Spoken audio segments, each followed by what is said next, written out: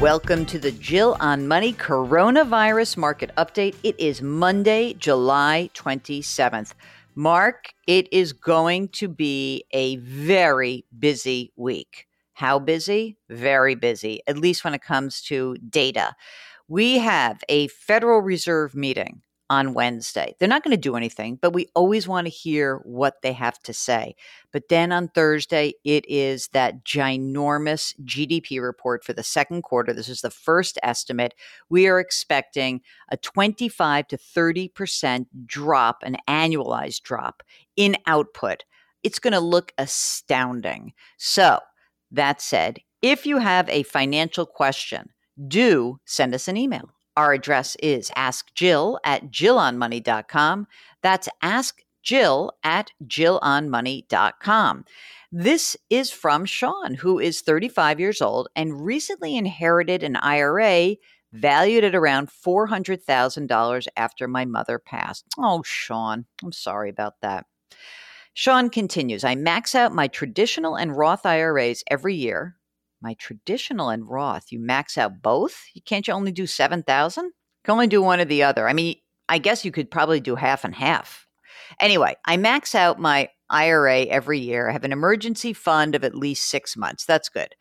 I understand with the recently passed Secure Act that inherited IRAs must be withdrawn within 10 years after the year of the death of the original IRA holder. Yes, remember that, Mark? Remember when we thought the Secure Act was going to be the biggest legislation that we had to think about? Seems like a million years ago. That was last December. Okay. Sean continues. My wife and I are in the 22% tax bracket. Our joint gross income is $141,000, taxable income $114,000. I plan to withdraw 10% of the inherited IRA each year over the next 10 years. From what I've researched, it seems prudent to invest the inherited IRA in something low growth, such as bonds, due to the RMDs being taxed as ordinary income. Does this make sense, or should I not worry about taxes and invest the inherited money as I do with my other accounts, low-cost index funds? Love the podcast. Thanks for the service you're providing to all of us listeners and CBS viewers. Stay safe, Sean. No, you don't need to worry about this. The money is going to get taxed as ordinary income, as you said. You can pull out as much as it will keep you into the 22% tax bracket. I don't know if you think your income is going to grow more substantially over time, but there may even be a case to be made, Sean, to pull the money out faster. Because what if all of a sudden you no longer are in the 22% tax bracket? I would consider pulling out enough money to remain in the 22% tax bracket. So that would mean you could pull more money out, more than the 10% in the first few years, especially while tax brackets are still low. Maybe even go up to the 24%. I wouldn't go to 32. I think between 22 and 24 is great. You pay the tax on it, fine. Then you invest in low-cost index funds. And no, not bonds. The money is, of course, it's taxable, but so what? Taxes are pretty low. Capital gains rates, even if they go up, are going to stay low. I think just use low-cost index funds and keep on keeping on. Sorry about your loss. Don't you worry. You're in great shape.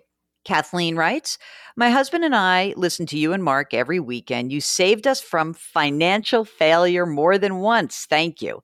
We're facing one of those decisions where our hearts say go, but our heads say, hold on. What would Dr. Jill say? So we're hoping you can give us some advice. Mark, my mother kind of wanted me to be a doctor, FYI. So I did put an ex-husband through medical school. So there's that. Yeah, Mark says he's glad that didn't happen. I'm not crazy about blood. I like the healthcare profession. There's no way I would have gotten through medical school. It's too hard. Okay, Kathleen says, we're 47 years old with reliable employment. I work in marketing, my husband in healthcare. Combined gross income, $210,000. We're maxing out our 401k contributions. We've got $1.25 million in our retirement accounts. Okay, so they're 47. That's good numbers. In addition, we've got 120 grand in cash, 50,000 in a Vanguard Total Stock Market Index Fund. Okay, you ready? Bum, bum, bum, bum. We're thinking about selling our current home and buying a condo for 650 grand. Conservatively, we could sell our home, net 60,000 in profit from the sale, which we could roll into the down payment of the new place. We currently owe about 200 grand on the home. My husband's a veteran. We qualify for a VA loan with a reduced down payment. So, the $1 million question. At our age, are we crazy to take on triple the amount of debt for housing? The condo would move us into the city, offer a more active lifestyle. It has everything we've been looking for, but it feels indulgent. We don't want to be the richest people in the cemetery, but we but we also want to make sure we're positioning ourselves to be financially independent when we retire. So the question is, are we moving or are we crazy? Stay well. Thank you for being a voice of kindness and calm in these times. You didn't say how much longer you're going to work, but I'll tell you what, I'm saying move. Money's cheap right now. I think this is a do for me. I think that you're going to get a cheap loan. This is the kind of the thing that will get you to a longer term strategy. I'm in. Mark, are you in on this? Yeah, I mean, Mark says you're young. Of course, he too has a 4 in his time there. But look, I think it's a good idea. I like it. I would go for it. I really would. All right. And if we're missing something, let us know. But send us a picture of the condo so we can see. All right. James writes, probably 20 years ago, my wife and I each invested $4,000 in Roth IRAs with after-tax funds. The accounts have each grown to about $26,000. We're now in our 70s, and we want to move the funds to bank certificates of deposit for greater security and easy access. Is it correct that we will not have to pay federal or Virginia state income tax on the earnings simply because we are over 59 and a half and the investments are over 5 years old with no other tax considerations? Many thanks, Jim. First of all, that would be the case if you're pulling the money out. But why would you pull the money out?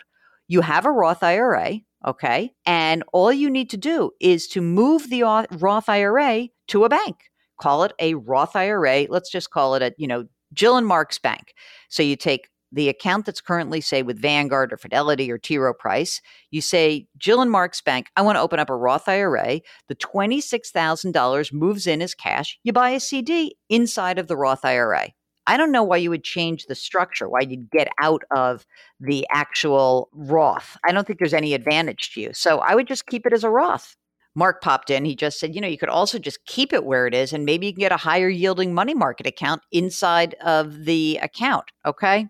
Ted writes, we have a VA loan. We purchased our home in 2015 with a 30-year VA loan. It's 3.5%. We moved from Maryland to West Virginia thinking it would be cheaper. Not so sure since they charge tax on the vehicles we own. We have an unfinished basement. We want to ask, is it wise to refinance to cover the cost of the basement or just streamline the refi to lower our mortgage payment? Well, you don't tell me a lot more about your situation, Ted. What I would tell you is mortgage rates are really cheap right now. We said that earlier. And so it depends on everything else going on in your life, but I would certainly check out a refinance to see if that's worth your while. I would choose a longer term so that you have lower payments and you can always accelerate those payments later on in life when your cash flow might free up a little more. Douglas writes, I found your podcast a few weeks ago and I now listen every day. All right, Douglas. Okay, I'm a reservist and my wife's IRA was with USAA. Schwab has now taken over for USAA, and that has prompted us to review her fund allocations. She doesn't want to worry about these allocations on a regular basis, and I don't want to worry about them for her. We were wondering how you felt about target year retirement funds to avoid allocation worries. It would be really cool if my question made your podcast. Consider yourself cool, Douglas.